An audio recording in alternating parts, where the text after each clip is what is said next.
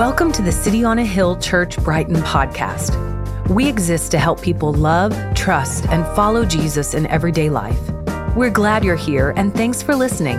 More information on the life and mission of City on a Hill Church can be found at coahbrighton.org. That's COAH Brighton.org. Well, welcome. If you are a guest, which we've got several kid guests, we want to give our kids ministry volunteers a break every once in a while.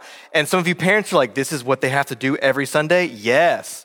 They take care of your lovely, wonderful kiddos that we care for. And this week we want to give them a rest and a break. So obviously give grace to each other. If you hear a crying baby, don't look back, but get your kid quiet. Look back and just pray for that parent because they're trying to listen to the sermon as well. So guys, we want to thank you, church, for that grace to give our volunteers. And we're literally look forward to our baptisms right after service. And so you'll hear Nick dismiss us to come downstairs to continue our service. So you'll go out that way, right down, and we'll end our service downstairs together. I want to also just a special shout out to Bland. Bland is our pastor of City on a Hill in Brookline. That church helped us plant this church. And Bland and his ministry has planted 7 or 8 churches now in the Boston area. Is one of my mentors. He's actually on our board. So if you got a complaint against me, go right to Bland and he will make sure that he, brings me out back and does whatever he needs to do to correct me out. But let's hop in. Guys, we've been in a teaching series in the book of James. James is a real blue-collar guy, as we've been noticing. He's real just matter of fact. He's going to tell you how it is, nuts and bolts, really practical. And today, he's giving us some wisdom about something you and I really, really struggle with. Today's all about wisdom as it pertains to challenging relationships and challenging desires. 2 things all of us have, right? Just think about it in a moment, right? What challenging relationships do you have? You're like, don't say these out loud, okay? But who are they? Challenge relationships when it comes to roommates, right? Or your coworkers, your spouse, your kids. There's some challenging relationships you have. But also, you have challenging desires. You have desires for love or intimacy, success or safety. And where those desires cling on to is very complex. And so James is writing to people who are fighting a ton of these challenging relationships and a ton of these challenging circumstances of desires in their heart. So he's basically writing to you and I. People that James is writing to, they're fighting about money and status and who serves one another and how they speak to one another. There's some racial divides. There's economic divides, educational divides. He's like, guys, you constantly have challenging relationships and challenging desires. And James wants to give us yet again another week of practical wisdom. How do we navigate challenging relationships and challenging desires? So before we get started, again, put in your head right now, what are some of the most challenging relationships that you have? Put those names in your head. Do not say them out loud. What are those? Just because there are kids in the room, I'm like, mommy, daddy, or whoever that is, right? Who are those most challenging relationships you have? Put them in your head. And then put, what are the most challenging desires you have? What are those desires you have, those cravings, those passions? Things that lead you maybe down a challenging, hard, sinful path. What are those things? Put them in your head. And I want to work through those particular people and things as we move through this service. Now, think for a moment. What makes relationships so challenging in general? Now, if you're like me, you blame shift. You blame shift those relationships. The reason you believe or I believe that a relationship is challenging is because of what they do and what they say, right? Rarely in a challenging relationship do you think, oh, it's something that I did or I said. And maybe in some cases it is really fully what they did. But oftentimes, guys, the reason why a relationship is challenging is because you both have competing desires. One of you wants Y and the other wants Z, and they don't line up. Or both of you want Z, and there's not enough Z to go around, whatever those things are. If you're a new parent, that might be sleep. And so both of you are wanting the Z's, that's a little pun for you, little Z's. In the evening, you're tired, you're weary, and you're like, you get the kid, you get the kid, you get the kid. And there's a fight breaks out because you both want the same thing. But either way, guys, relationships are challenging because there's competing desires. And both of you are trying to get Y or Z to fulfill you, and the other person is in your way. Listen, if you spend a lot of time with people, you'll see that that's very clear. That's why relationships are challenging. And James sees this as well, and he addresses it in today's passage. And he does it in a really cool way. He sort of does it in a call and response way. He gives a problem, and then he provides a solution. He gives another problem, and he provides a solution. He does this call and response thing to help us see the practicality of how to work through a problem in a gospel, God, word-centered way. So here's the first problem that he brings up. Here's the first one. He says, guys, the reason why there's challenges and heartbreak with relationships is number one, it's the desires of your heart. The desires of your heart is the first problem. I have that on the screen for you. Verses 1 and 2, he starts out and says this. He says, guys, what causes quarrels? Which just are angry arguments. That's what quarrels means, angry arguments. What causes quarrels and what causes fights? The difference between quarrels and fights is quarrels are some like angry arguments. Fighting is when you continually have angry arguments. Does that make sense? Continually have those. What causes those among you, he says? Is it not this very thing? It's your passions, meaning it's yours and my self-focused desires. That's the reason why there's quarrels and fights at war within you. That's what's going on. So he gives some examples. He's like, listen, you desire maybe more sleep or maybe more comfort or more leisure when you get home, and your spouse or your roommate doesn't have a clean kitchen, or they won't cook dinner, or they're frustrated at you, and so you murder. And everyone's like, hold on a second, what do you mean murder, bro? Remember, who's James the brother of? Jesus. What did Jesus say that murder was? He really said it's hate in your what? Your heart. So how many of you and I have not gotten what we desired and then we hated it in our heart? How often does that happen in our relationships? Someone maybe stripped some dignity from you in a joke, and then some hate begin to bore up in you because you demand them to care for you perfectly. And so you desire and you don't have, so what happens? You murder in your heart. He gives us another example. He says, you covet, meaning you want something that someone else has, but you can't obtain it. So you fight and you quarrel to get it. So I'll give you an example of this. Do you guys remember our hypothetical characters from last week? You guys remember those? I give you a hypothetical scenario. There's another hypothetical that I'm giving you today. So if you're a guest, I don't call out people by name in their church for their sin struggles. That'd be like a really epic church service of sadness. So I'm giving you hypotheticals, okay? And this doesn't happen like all the time in our church. It happens at churches everywhere. This is what happens often with our hearts when it comes to these competing desires and quarrels and fights. So here's the hypothetical. This week, it's hypothetical Sarah and hypothetical Tina. And they've been in a church community for a really long time, several years together.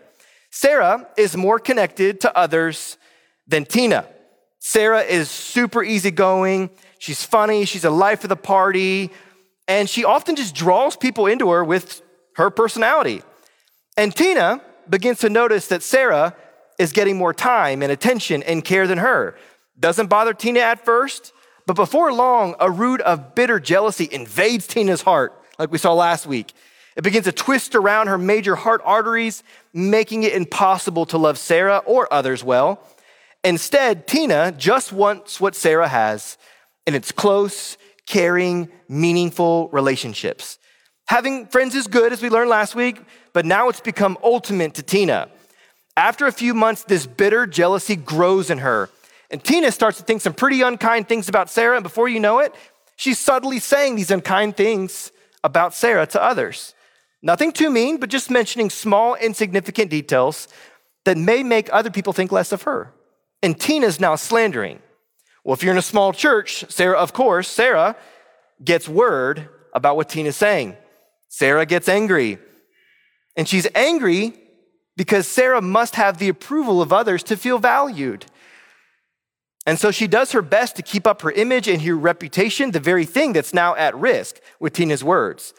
If my reputation is damaged, she thinks, so is my value and my significance. She can't stand the fact that Tina is talking badly about her behind her back.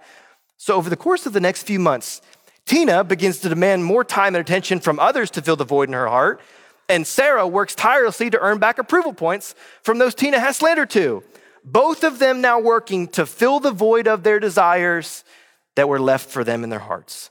At this point, bitter jealousy and selfish ambition has grown so much in both of their hearts that they look to every relationship to meet their wants, their needs, and their validation. And soon enough, the seed of bitterness has grown so big in their hearts that the roots now draw health and joy and stability from their soul, leaving them both angry, bitter, and feeling empty than ever before. Have you not seen that in some of your friendships before? Like, you know those high school friends or those college friends that like had a falling out and they never recovered, right?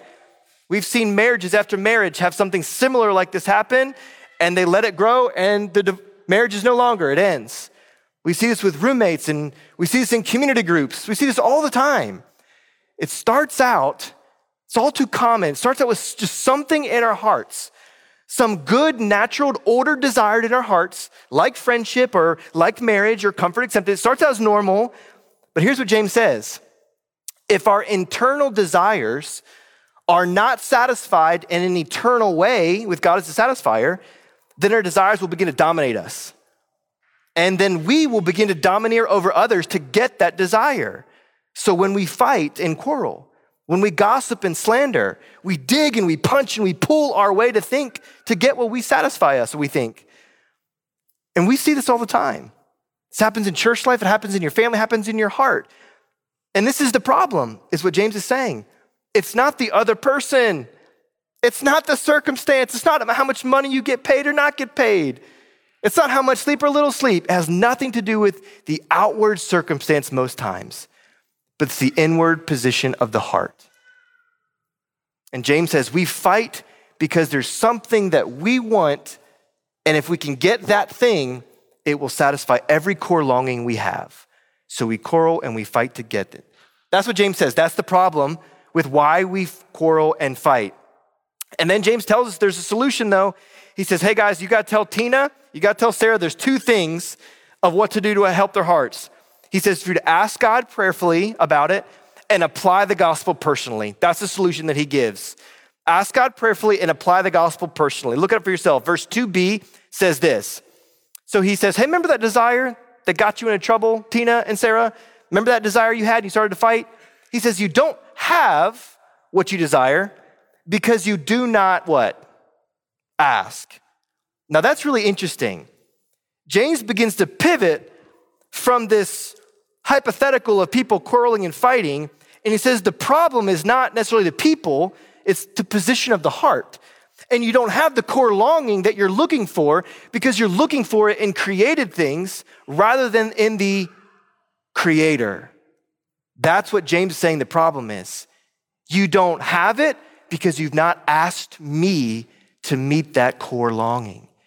You didn't seek it in me as your creator. You look for it in creation. That's what James is saying. Guys, if there's a core longing in your heart, it could be marriage.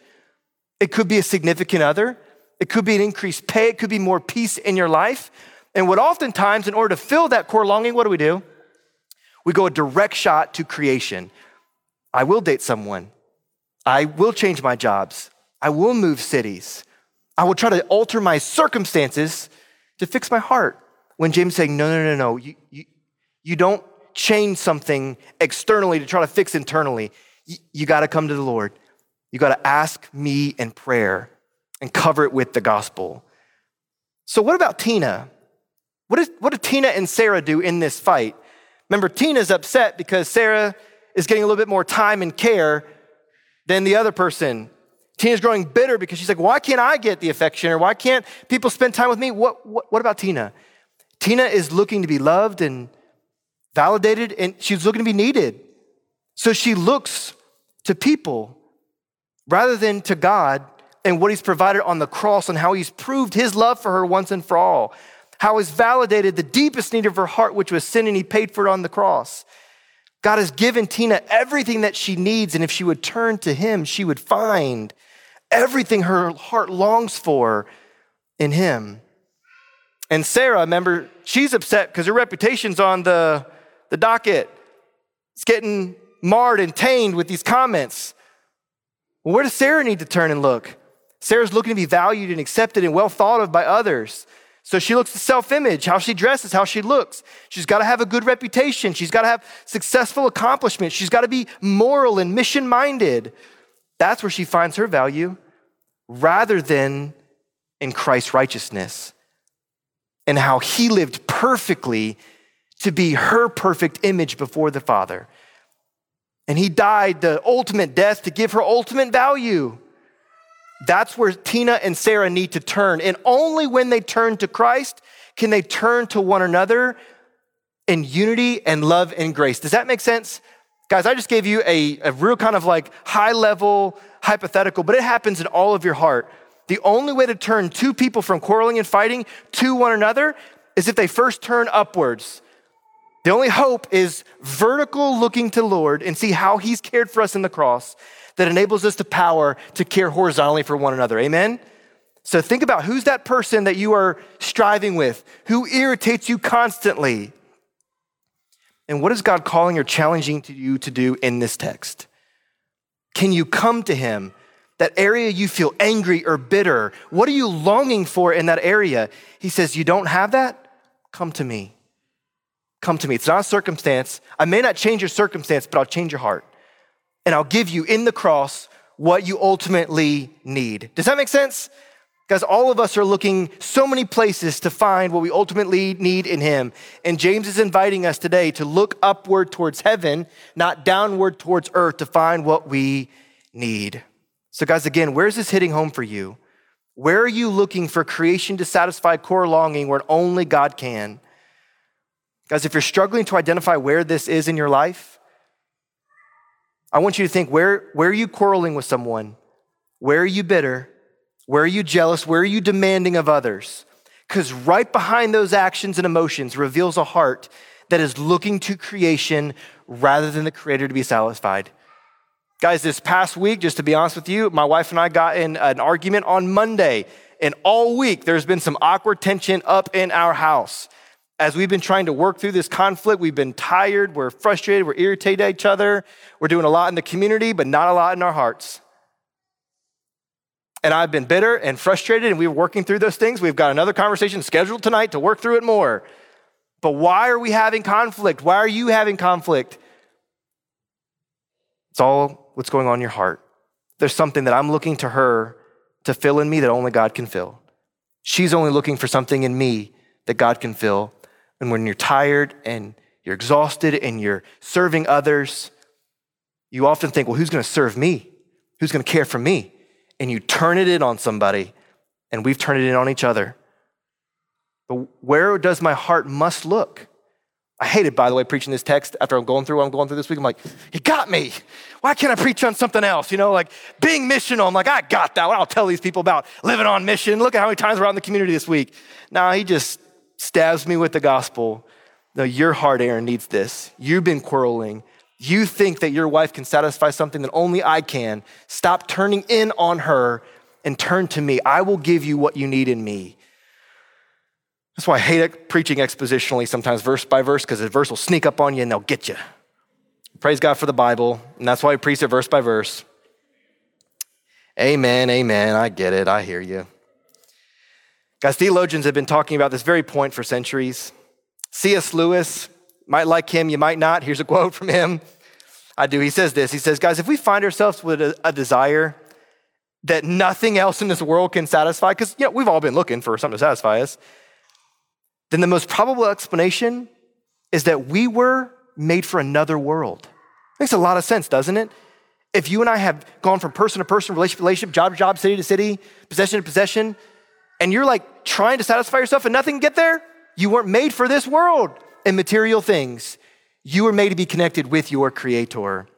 Even further back than C.S. Lewis was Augustine. He said this, God, you have made us for yourself, and our hearts are restless until they find their rest in you. You've heard that quote. You know this. So what needs to happen when we find ourselves bitter and angry or fighting, quarreling, what needs to happen? You ask God in prayer and you apply the gospel personally. Guys, James then warns us right after this verse of like, hey, you don't have that core desire, you come and ask me. He warns us, check your motive when you come to me in prayer. This is real now. This gets real with you in how we pray, okay? James says, check your heart for a second. Don't ask for an idol thinking it will satisfy a longing. That's what James is telling us when he says this. He says, sometimes some of you do come to me. Some of you do pray and you ask and don't receive. Why? Because you ask wrongly. You actually ask for an idol to satisfy you, to spend it on your passions. Do you see that there? That's interesting. Some of us, God, you've gone before him and you've asked him for an idol. God, would you help me get this job? This job is my everything. It'll make me look so good. My mom and dad will be so proud of me. I'll get so much money. I'll have this prestige and this position. And God says, no. Because if I gave you that, it would destroy your heart and soul because your hope is banked on that. Some of us pray, God, would you please give me a spouse? Oh, I want to feel loved and intimate and connected. Some of us are praying, God, would you help me out of this marriage? Would you help give me kids? Whatever it is. We're praying for all sorts of things. And in God's grace, his best yes to you is a no. Because God doesn't want to give you something that will destroy your heart. So God's best yes is often to tell you no. That's what James is saying. You ask and you don't receive because you asked wrongly. Not that you had to have the right magical worded formula, but that your heart wanted that thing and that thing became ultimate. And sometimes God in his grace says no. Now just a caveat, anytime I bring that up, people think, hey, if I'm single and I ask for prayer about a spouse, does that mean I'm just sinful and I gotta wait to be perfect in order to get a spouse? No. So make sure that's clear, that's not what I'm saying. That's right. Amen, kid. But double amen. But what I am saying is this, listen, what I am saying is this. Sometimes, not all the time, but sometimes you do pray for something that's like, God, would you give me this idol? Because that, if I could have that thing, that circumstance, that place, that thing, ooh, if I could just get that, ooh, that would be everything to me. I would feel so much peace and just calm. If that person would just not work at this job anymore, if I had a new boss, if I transitioned somewhere else, man, this would help me. And sometimes God says, no, no, no. In this place, in that pain, I want to meet you and do something greater in you. I want to give you peace in the midst of your circumstance, not peace dictated on your circumstances. Does that make sense? It's very easy for us to go somewhere else. God will say no to your prayers at times in order to protect you from harm. That's the first problem. We got to go quicker through the second one, okay? Problem number 2. What's the issue with relationships and our desires? Number 2, relational abandonment with God and spiritual adultery. Wow, welcome to church, right? Man, James does not pull punches in verse 4. He starts out this problem by saying, you adulterous people. Bro, if you came to church today looking for happy and a hug and John 3:16 about how God loved you and gave his son, James is like on the other end of the spectrum right now with this part of the passage. You adulterous people. That's really, really intense. But what is he saying here? Is he saying that everyone that James is writing to in the church were having affairs in their marriage? No, he's not saying that. He's actually getting at the key of this letter, which is the heart of people.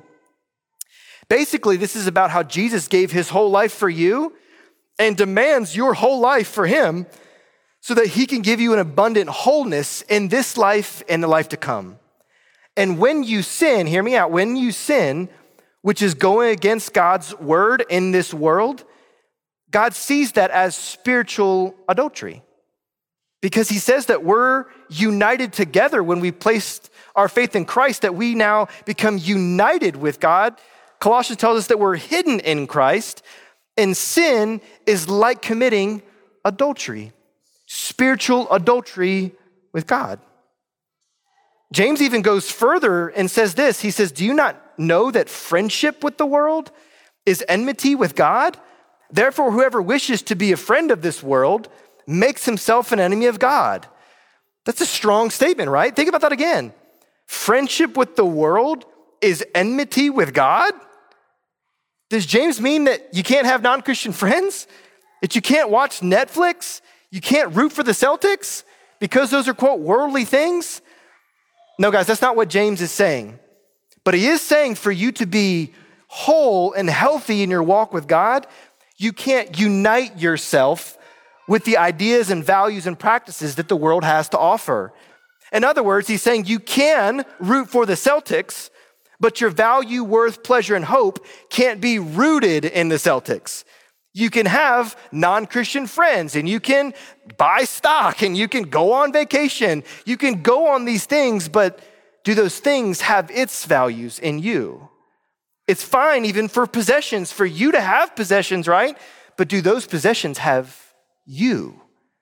That's what James is getting to here. Guys, the way the world operates, especially now with all the hot topic issues, marriage, gender, sexuality, abortion. These are all right in our face, aren't they? Guys, how do we determine what do we think about? How do we determine how we believe or what we should vote for or practice? Where do we turn to? And oftentimes we may turn to the culture and we think, man, I don't want to be awkward with my neighbors or friends, so I'd rather be more friendly in my approach and maybe not stand for truth. And we become more friends with what maybe culture believes on an issue rather than God.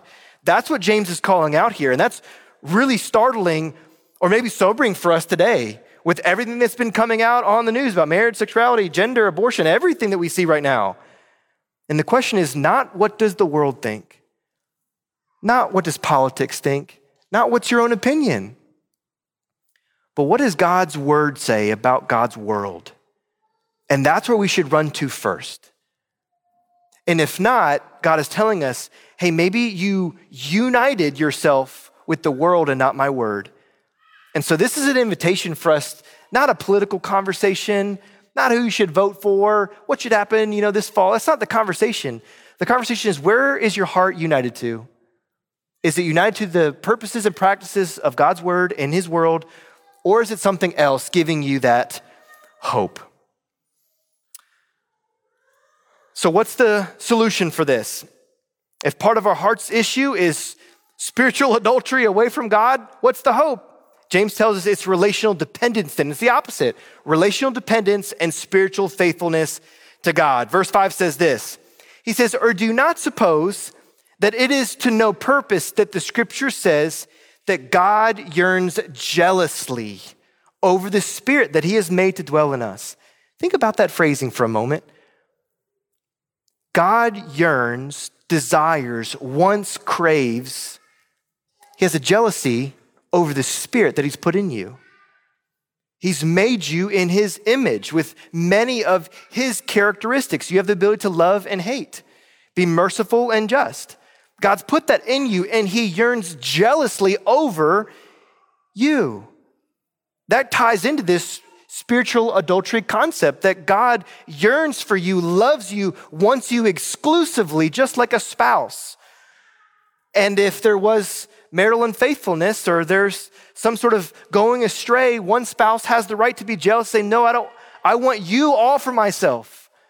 And that's what God is saying. We're made in his image. He wants you and all of you. Through the cross, God can have access to all of your life and all of your heart, all of your affections, and he wants you to trust in him each day forward. All of your heart, all of your life, all of your affection, all of your love, he wants it. And he is pursuing you jealously in a loving way to draw you in. So here's what happens when you sin. God sees it as spiritual adultery, but what happens is interesting, this verse tells us, that he jealously comes after you. Notice how it didn't say he justly comes after you, did it? It's that he's jealously after you. So it means that when you sin, it's like an aroma that goes up to God. And if you're in Christ, he comes after you, not to just call you out, but to call you in, to bring you back.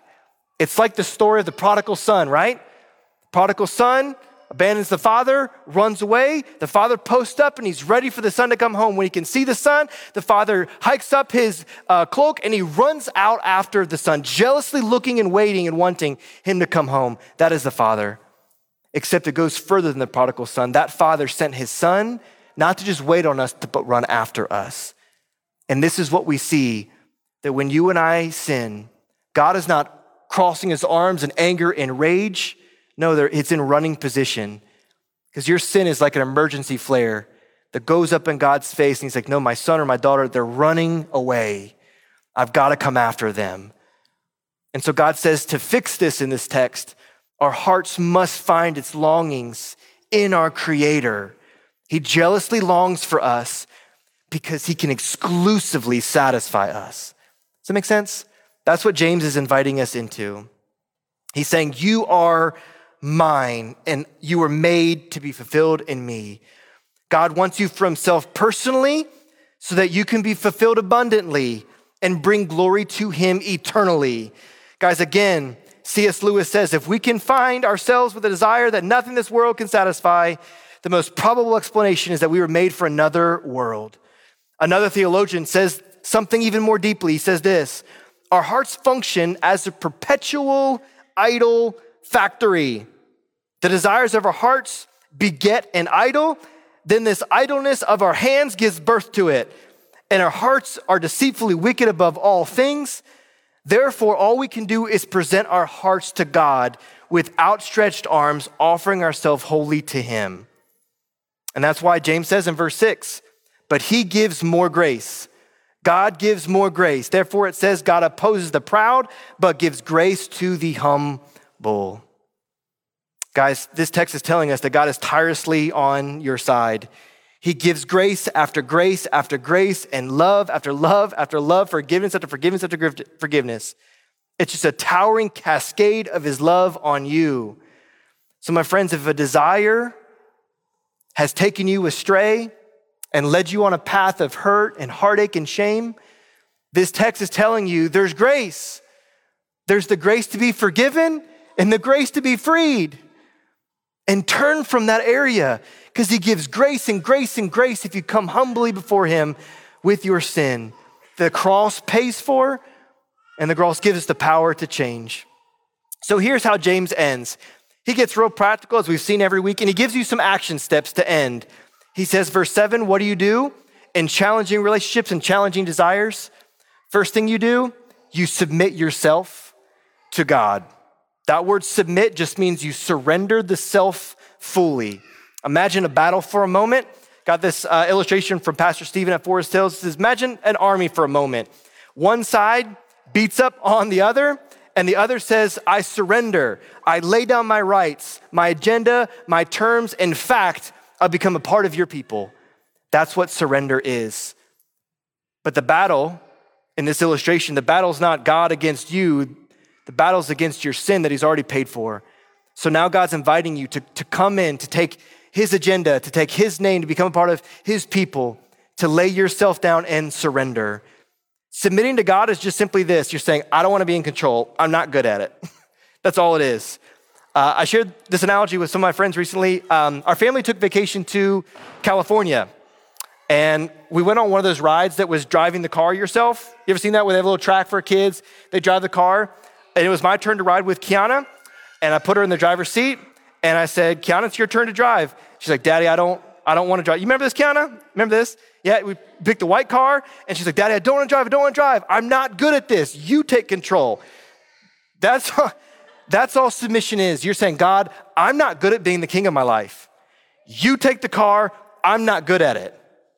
Now, there's some parenting moments, and I taught her how to drive the car. She was fine with it, but it was so simple to her. I'm not good at this. You do it. Imagine if all of us had that type of faith. I just surrender myself to you, Lord. I'm not the king or queen of my life. I don't know how to run this thing. And you give over your ways, your heart, your passions, your dreams, everything to him. And he leads it. Second thing he tells you is simply not only just submit yourself, but resist the devil and he'll flee from you. Listen, there's two ways that the enemy will trick you. He will get you with his lies or his lures. His lies or his lures. Lies telling you that you're trash, or lures tricking you with the hook of false treasures. That's how he'll trick you. So James is telling us very easily, resist the devil. He'll flee from you. That's how easy it is. Resist him. Tell him no. Go to the Lord in prayer. Take those desires and tuck those desires in the cross and find what you're actually wanting underneath the pornography, underneath the addiction, underneath the drinking, underneath the smoking weed to be numb, underneath the success, underneath the whatever. Underneath that is the longing that you want. And James is saying you take that and you submit it to the Lord. And then with that temptation, with the lies of the lures, you say, that's not going to trick me anymore. I know where my full life is found, and it's not there any longer. Submit, resist, and then I love this promise in verse 8. It says this, draw near to God and he will draw near to you. Don't you love that plan and promise? James says, listen, draw near to God and he will draw near to you. Isn't that so amazing? That the moment you draw near or call near to the Lord, he will draw near to you. And why does he do that? Simply because he's already done it through the cross. God has drawn near to us by taking on his flesh, dying in our place, raising again. Our faith is in him, and now he is fully accessible to you at every moment you call. Closer than any enemy, temptation, lie, or snare. He's closer. So James tells us, hey, you can resist. You draw near to God, God's gonna draw near to you. It's the promise. Guys, we don't have a lot of time to kind of walk through all the ways you can draw near to God, but here's the easiest, simple 4 you can do every day. Spend time in the scriptures, pray your heart, spend time in silence and solitude, and worship. Either sing songs personally or privately, or come and gather with the saints often on a Sunday morning, Sunday afternoon, whatever time we're gonna end up meeting, guys, in the future, okay? You come, draw near to God and he'll draw near to you. When you read the Bible, you're saying, I need wisdom, I need you. When you pray, you said, I need your presence, I need your power. When you go to silence and solitude, you're saying, God, my life is so busy and so chaotic, I want a moment in time, a date with you. When you go to worship, you say, God, you are worthy to be in control of my life and heart, not me. And when you draw near to him in those ways, you sense him drawing near to you, and you sense hope and peace again. Then verse 4 and verse 5 is kind of harder ways that James gives us some action steps. He says, cleanse your heart, you sinners. It's a really hard way to say something to someone. Cleanse your heart, you sinners, and cleanse your hands, you sinners, and purify your hearts, you double-minded. He's simply saying there's 2 things you've got to focus on as you walk with God to help you with your challenging relationships and challenging desires. You've got to cleanse your hands and cleanse your hearts, is what he's saying. He's saying, watch your heart and watch your actions. Anytime you're speaking harshly, you're acting out in anger, he's saying to not only just wash those actions, but go back to the source of it, your heart, and press into why am I living or acting or feeling this way? So James is saying, hey, how do you live out the gospel? You let the cross cleanse your hands of every sin. You let it forgive you and free you to walk new. And to purify your heart, you can't do it yourself. You've got to ask God to do a work in your heart. And the beauty of this is that God never leaves the humble low for long enough. What happens is when you submit and you resist and you draw near and you commit to change, you watch God exalt you, is what this text says. Verse 10 says, humble yourself before the Lord and he'll do what? He will exalt you. Which means simply that God elevates your peace and your joy and your comfort and your hope in him. That's what it means. When you take your challenging relationships and your challenging desires and you bring it to him in humility, you take these steps that James is saying, God elevates you, elevates your joy, elevates your heart, draws you to him. And then one day, finally in heaven, God removes every hardship, every challenging relationship, every challenging thing in your heart. He exalts you above it all in the place called heaven in eternity. So church, let me ask you as we close, are you willing to take these steps seriously to deal with your challenging relationships and challenging desires? Will you submit to God's ways? Will you resist the world's ways? Will you draw near to God? And when you cleanse your heart and your hands with everything that you need in the gospel? Some of you in this room or online, you know that friendship in the world is killing you even as we sit here.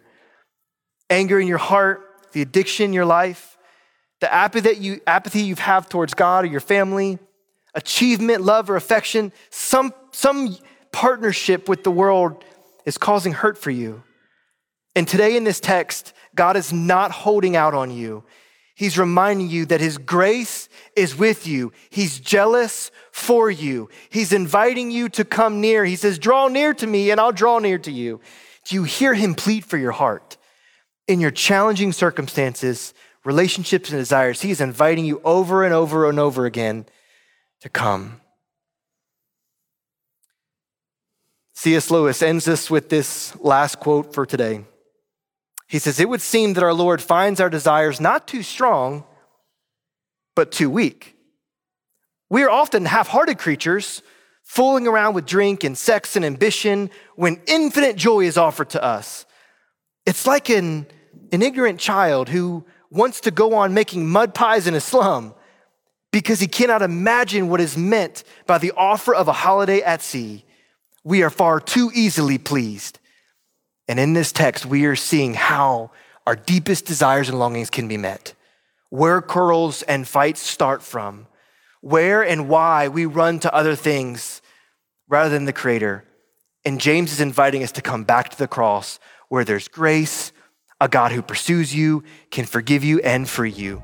Church, would you not only come to Christ daily in your hearts, but live out the gospel in the actions of your life with what James practically gave us? Amen? Amen. Let's pray together.